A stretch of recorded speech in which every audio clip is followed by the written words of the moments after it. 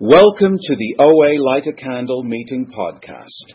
Visit our website at oalaig.org, where you will find several speaker feeds with over 800 speaker files, forms for ordering CDs for these speakers, and a place to donate to keep this special service active. The opinions expressed on the Light a Candle podcast are those of individual OA members and do not represent OA as a whole. I would now like to introduce our speaker for tonight, Clodagh.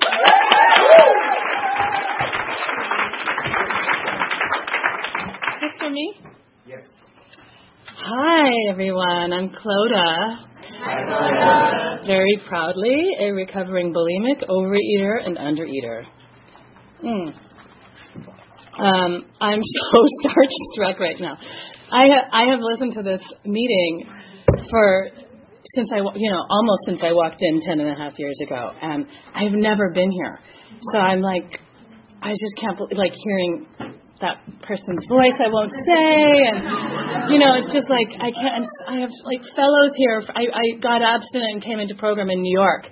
So people who were there when I was groveling and desperate when I first walked in and witnessed me just not knowing what to do, but fortunately with the gift of desperation, it's so touching. And then, of course, so many more, because I moved here almost 3 years ago, bonds and friends that I've made over this time. But so I'm nervous. I listen to this podcast religiously. So, I am such a miracle of this program. I can't even believe it's been 10 and a half years since I've thrown up my food. And, I've really given it a little thought since I knew I was going to speak. And one of the things that popped out to me this week is that I've always thought I have to work harder than anyone else. So that means if I'm going to be a normal healthy weight, that means I simply should just not eat or undereat, and then eventually, I found starving. So I really feel kind of struck today that I get to eat 3 meals a day and sometimes my snacks, and it's completely imperfect, but that I get to never be hungry, and how I punished myself with starvation. I mean, I was even telling one of my friends this week that I was a very competitive athlete in college, and if I finished a tennis match after 4 o'clock, which was my cutoff time for eating, there was no dinner. I was starving to death. And my mom, who, when I was in junior tennis, would take me to tournaments, somehow she wasn't eating either. I couldn't stand watching her eat. So I don't know how she put up with that. I'm in another program for my control issues. But anyway, simultaneously, though starving and, of course, binging and purging are a big part of my story, and my bottom, overeating, grazing, stealing food, chewing and spitting, opening packages in grocery stores, and just knowing I couldn't have it in my house, so I'll just eat a little bit there and leave it there. It's all part of my story. I'm just all sides of the spectrum. So just to go over my bottom, I'd wake up, body check, feel my abs, my ribs, probably tell myself I'm fat, then ask myself, was that real, that nightmare of binging and purging all day, the day before? Do I really do that? Then I'd go into shame and demoralization, and then journal and pray that I would have the ability to just eat lettuce so that I would not throw up my food. I thought the only problem was I just need to figure out how to stay skinny, and the small little problem of throwing up my food, I could just finish that up. But it was really, then coffee, then jog 6 miles, then go to work, which was teaching tennis, then get frustrated with the inconvenience of being hungry, and then, okay, I'm going to go to lunch, and I promise myself I'm just going to have that piece of broccoli. And, of course, the physical hunger and also just putting anything in my mouth was a trigger at that point, being so hungry, that I would just eat more. And then I really thought again, like, I have to work harder than everybody else. I'm not supposed to have that amount of protein or that amount of this. So I'd eat the normal amount, and then I just want so much more. And it would start in on the carbs and the sugar, and then it was just thousands and thousands of calories for the rest of the day. And and it was then throwing up and figuring out how to get rid of it for the rest of the day, into bags, into cups, into garbage cans. I mean, I remember when I was first getting abstinent, just really noticing all the garbage cans that I used to just think nobody was looking. I was like, blah. Like in public, and like that corner of, 86th Street and Broadway, it was very close to where I found my first meeting, and got abstinent. So they're both, so anyway, I've since learned that state of deprivation leaves me completely powerless and even more desperately fantasizing about binging. But once I'd found binging and purging, it was like that was not my story as a teenager. It was like when I first came into the rooms, one of the things that really hit me was, if you don't arrest it, it progresses. And I remember just like, wow, it can't get any worse. It just can't get any worse than what I already do. But the purging really, I have since discovered, and step work was really about, I just don't want to have the consequences. I don't want to have to, I'm in so many areas of my life, I just don't want the consequences for my actions. I really just want to be a good girl all the time, so I'm never, quote unquote, punished. I had a real, my idea of God was very punishing, and so it's not unusual or surprising that I was so punishing to myself. So I am also now, through, looking at that, very conscientious about a time frame for when I eat my meals today. Like even today, I did bring my daughter to a 12 o'clock soccer game.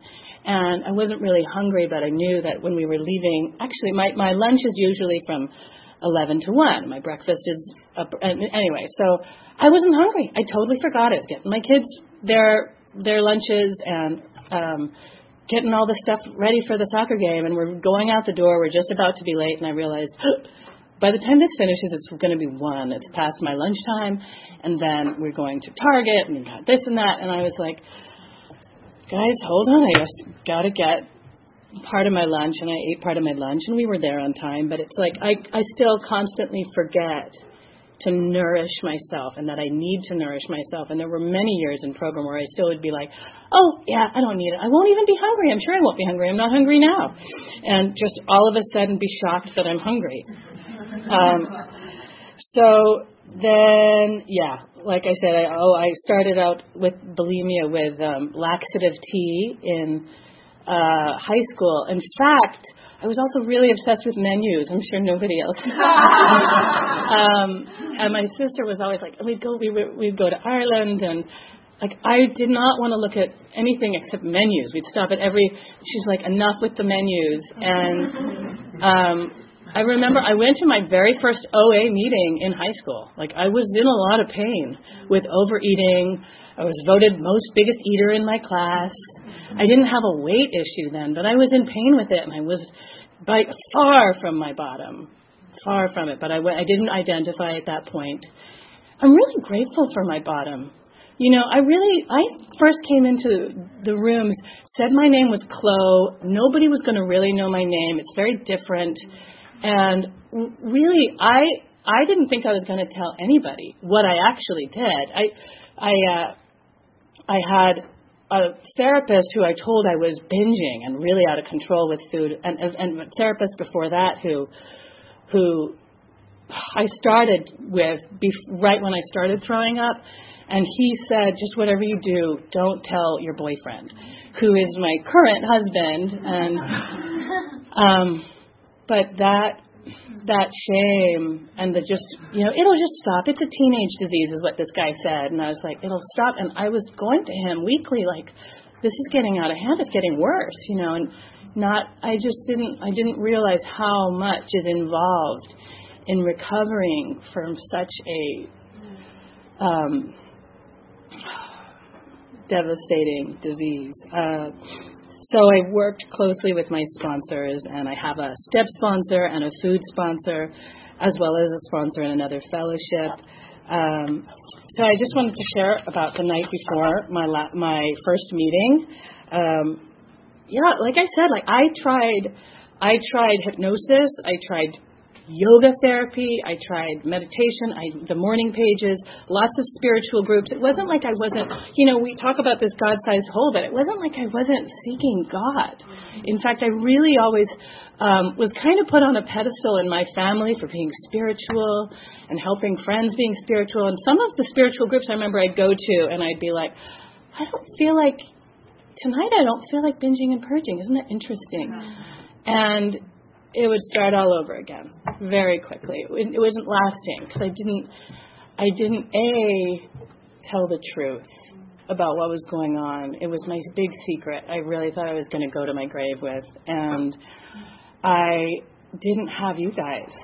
I don't know. I mean, it's how much I rely on this We program it's such a gift. Like I said, this is the best thing that ever happened to me. It's the hardest thing I have ever done. I was looking at getting abstinent and how hard it was at the beginning. So that night before, I just begged God to please help me stop, please help me stop. And then the other therapist recommended OA. He had been recommending OA for quite some time, and I said, I'm going to go tomorrow. I'm just going to go to OA tomorrow. And it was a Tuesday 3:30 meeting, Upper West Side, and I have not thrown up my food since that day. And at that meeting, people were so candidly sharing, and with such substance that I was compelled but also terrified. I couldn't believe I heard people openly talking about being bulimic. I really thought I was the only one who did what I did. I actually had nightmares nightly that I was deceiving everyone. I really thought I was like a murderer.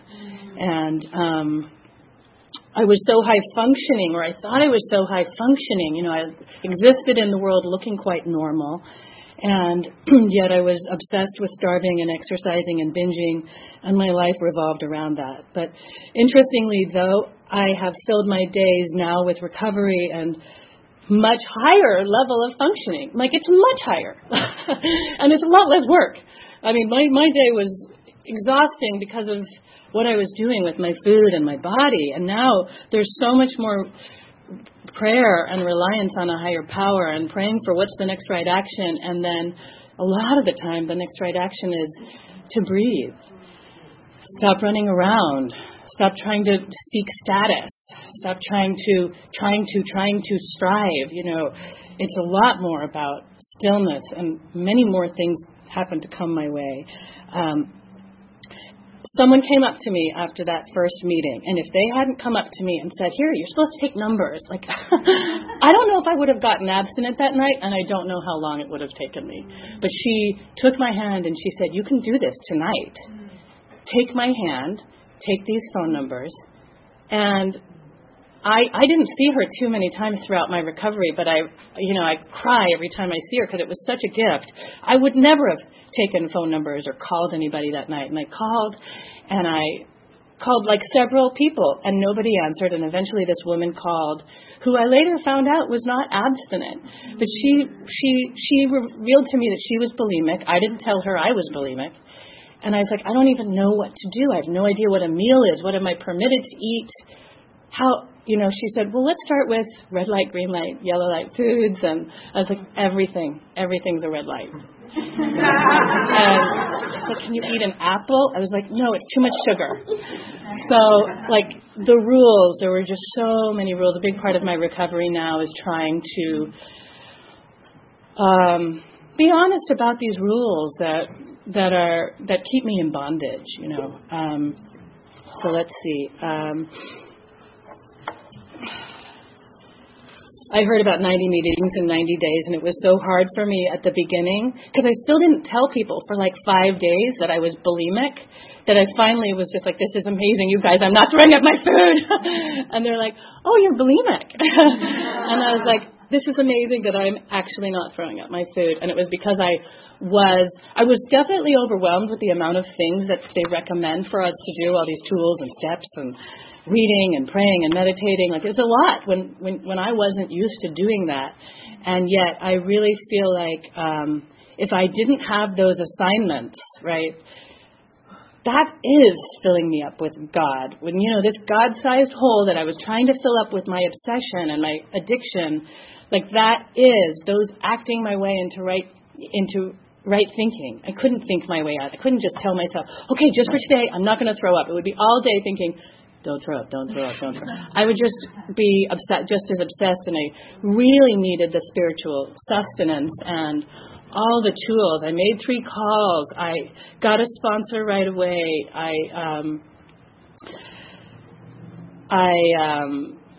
started working the steps. I just started telling the truth. And, still to this day, I really feel like rigorous honesty is what keeps me recovering. It's not how perfectly I'm abstinent. It's not how perfectly I eat or how I always feel like it's just not enough. And so rigorous honesty, coming in and saying this is what happened and telling the truth, keeps me recovering. So I want to just go into the imperfections and the slogans that have helped me. My abstinence is that I don't throw up my food, and yet I feel like the 2 slogans that have really helped me the most are progress, not perfection, and keep coming back. I feel like the only thing I've really done perfectly is imperfection, and I just keep coming back. I've never stopped coming back. As much as I really find it inconvenient still, most of the time, for the first 4 years in program, I identified sugar and white flour as my red light food, so I didn't eat sugar and white flour, and yet I was chewing and spitting. So one of my sponsors, I was, honest about it, and I'd be honest about it in meetings, and my sponsors would say, "You're still abstinent. Your abstinence is you don't throw up your food. It's a hell of a lot better than throwing up." And I was like, "Yeah, but it's 4 years in, and I'm still doing this, and I don't want to do this."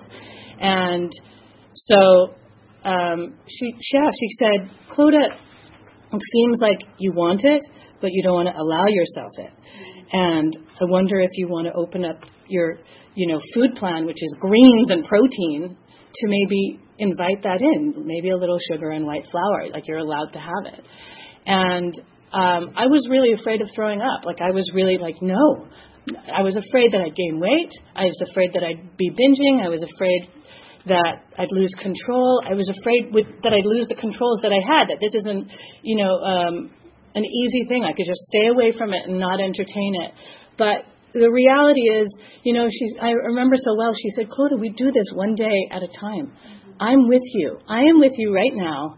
And if tomorrow it feels like, I'm out of control with sugar, you're going to tell me, and we'll work on this together, and we'll bring higher power in, and one day at a time you can modify it, but just be honest."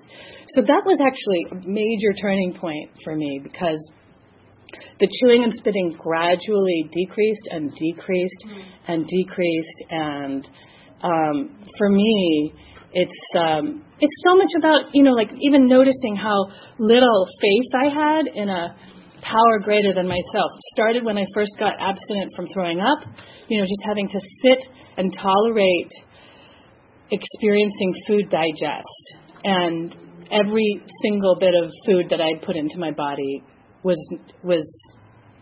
I threw up. So I had to learn what faith was, even though I thought I was already deeply spiritual, like really relying on a power greater than myself when I was so uncomfortable. And physically, it did not take me very much to eat to feel very uncomfortable, because nothing stayed down at the point that I had gotten to. And so, I started making a lot of things that were off limits on the table, and truthfully, they're not really an issue. They never were an issue. At that time, I mean, so I had 4 years at that point of not throwing up. And so one of my sponsors before that had said, you kind of need, it's a progressive disease, it's a progressive recovery. We come in here, we don't just get it overnight. And I don't think I could have been kind enough to myself to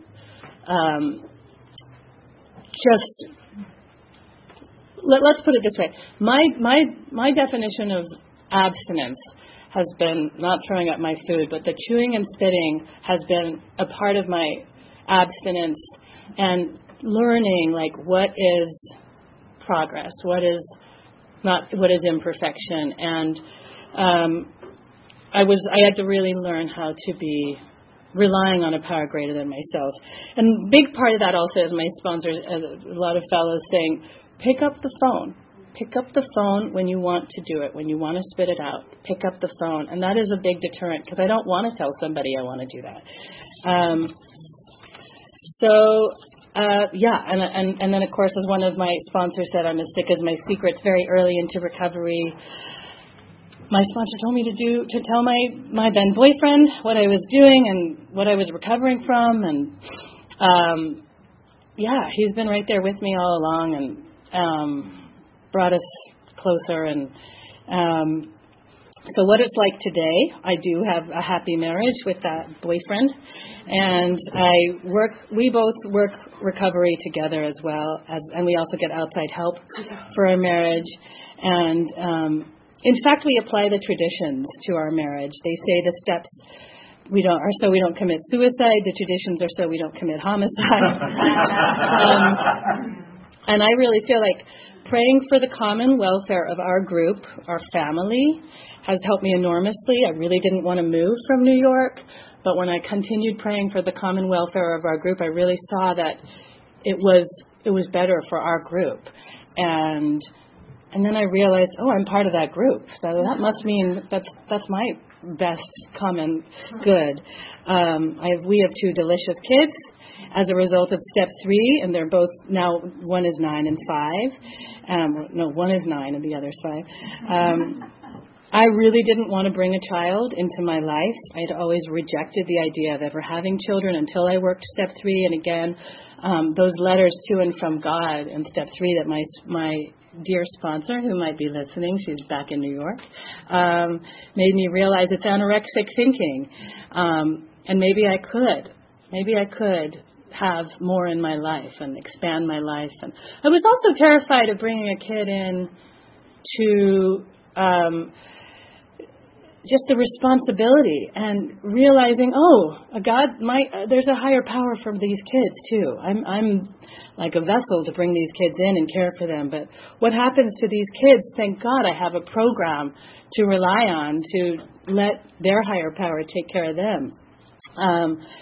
I've had a lot of great jobs, and I do a lot of service, and I have amazing, generous, and loving sponsors, one to whom I turn over my food daily, and another to whom I turn over my step work, fabulous, courageous sponsees, one here tonight, and 3 others listening on the podcast.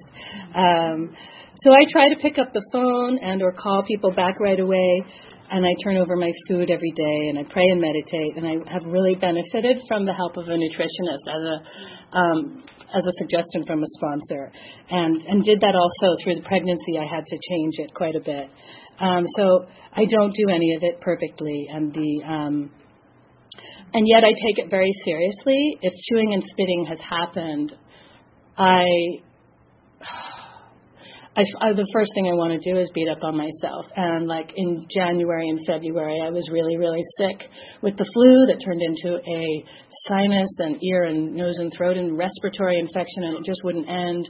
And they gave me 10 days of steroids, and then 23 days of antibiotics, and they wanted to give me another 8, and I had a really bad, you're supposed to eat more carbohydrates with the antibiotics, and I was just like, I got very sick because I didn't eat enough, and I was like sweating and like dry heaving, and then I realized I needed to eat more, and so I chewed and spit a little bit of a protein bar, and then I was like, oh my God, I'm just not fit for this program. I shouldn't come in. I know I got to just tell myself, and I just need to get myself to the meetings. But I couldn't get to meetings because I didn't want to expose anybody to this terrible flu that was going around. And it was like a sponsee who called me and was like, you're amazing. Your recovery is amazing. And you're okay. You're going to get through this. Oh, thank you. So I really feel like even though we try to help our sponsees, it's like they keep me connected too in a way that, I mean, God, the heroism and courage I see in my sponsees is like, it's such a gift. It's such a gift. So the point is, if I had started over for each time I chewed and spit, I probably wouldn't be here today. Like, what's going to get my bum into the meetings? What's going to keep me abstinent today? Tell the truth, get to a meeting, and be kind to myself. I think that might be close to all I really have to say. Let's see. Yeah, sure. Okay. Yeah, that's it.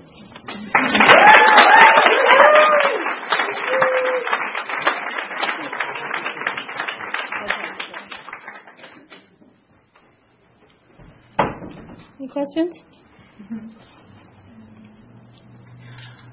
Thank you so much. What does your practice of step 11 look like on a daily basis? Okay.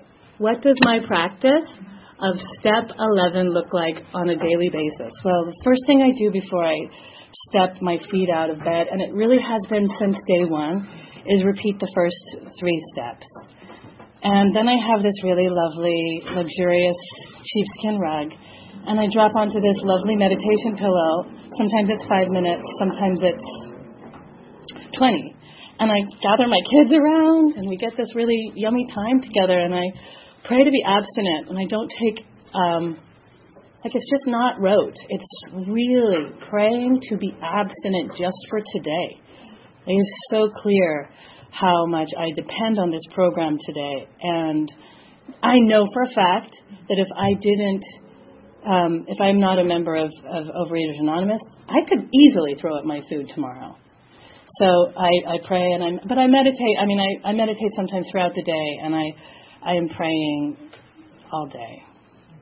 And I often find I find it helpful to pray with other people. Really pray with other people, just to speak it out loud, and this is what I need, and pray to give it over to God. Yeah, thanks.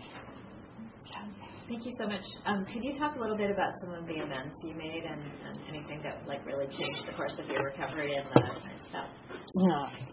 My step sponsor who lives in Chicago, she wants to know about some of the amends I made and if there were turning points in my recovery.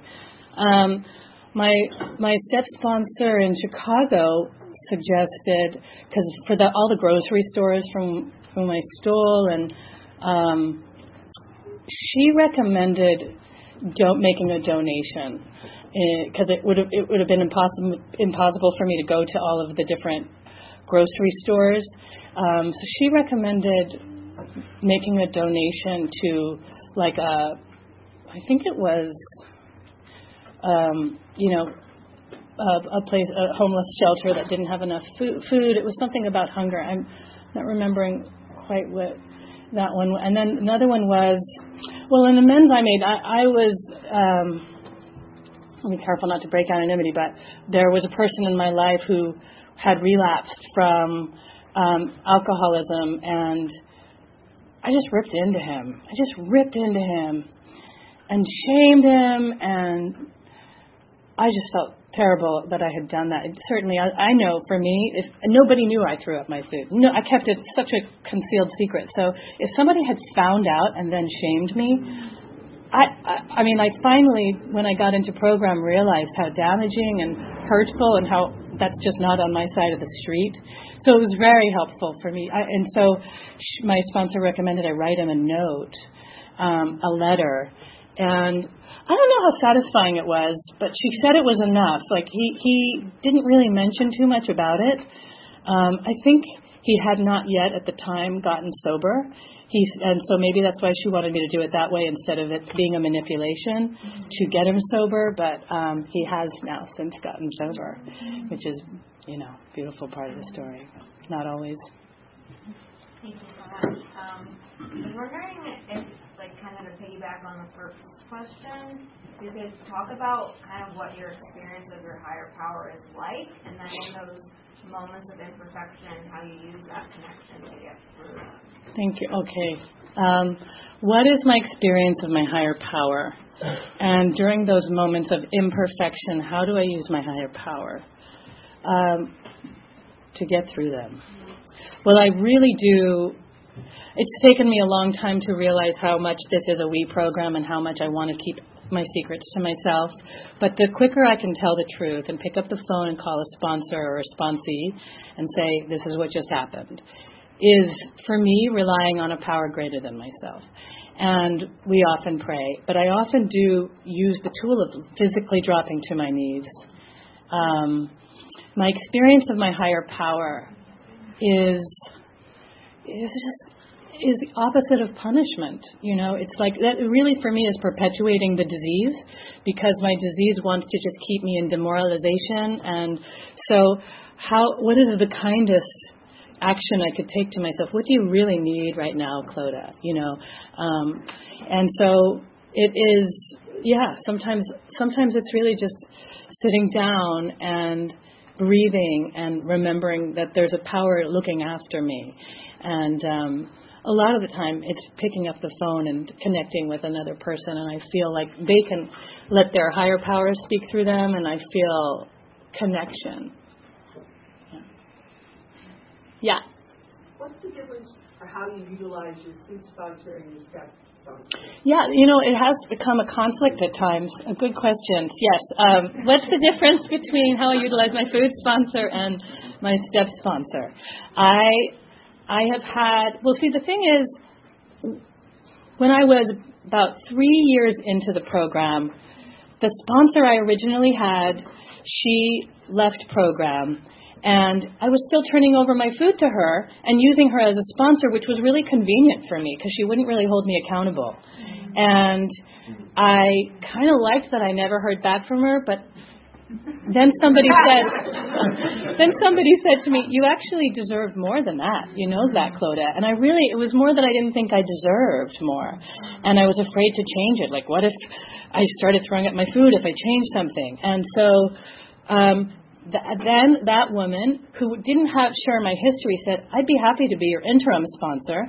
And because she didn't share my history, it felt like it didn't quite work, but it was great for how much more nourishment it gave me, and step work and structure and feedback, period. And so then from there, I found another sponsor who said, because she's bulimic and anorexic, and we both also came into the rooms almost at the same time, and we're very good friends. She said, I'd be happy to be your interim sponsor. And she said, I just don't really have the time to be your step sponsor. So I reach out to my food sponsor from when I was 3 till an hour ago, and she's been there. And so it really works because I turn over a lot more than my food to her on a daily basis. And then through the years, I've had different people as a step sponsor.